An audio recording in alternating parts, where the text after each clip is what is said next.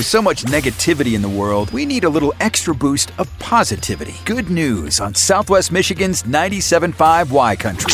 Charlie Hauser is the owner of an athletic club in Redding, California, and when Charlie heard the news that there was a need for gym equipment in the U.S. Veteran Housing Facility in Inglewood, California, he knew that he was in the right place at the right time. And with some help, Charlie was able to pack up 15,000 pounds worth of gym equipment into a loading truck and deliver it to U.S. Vets in Inglewood. Now, the facility is a nonprofit effort that offers over 600 beds to homeless veterans in transitional and permanent housing.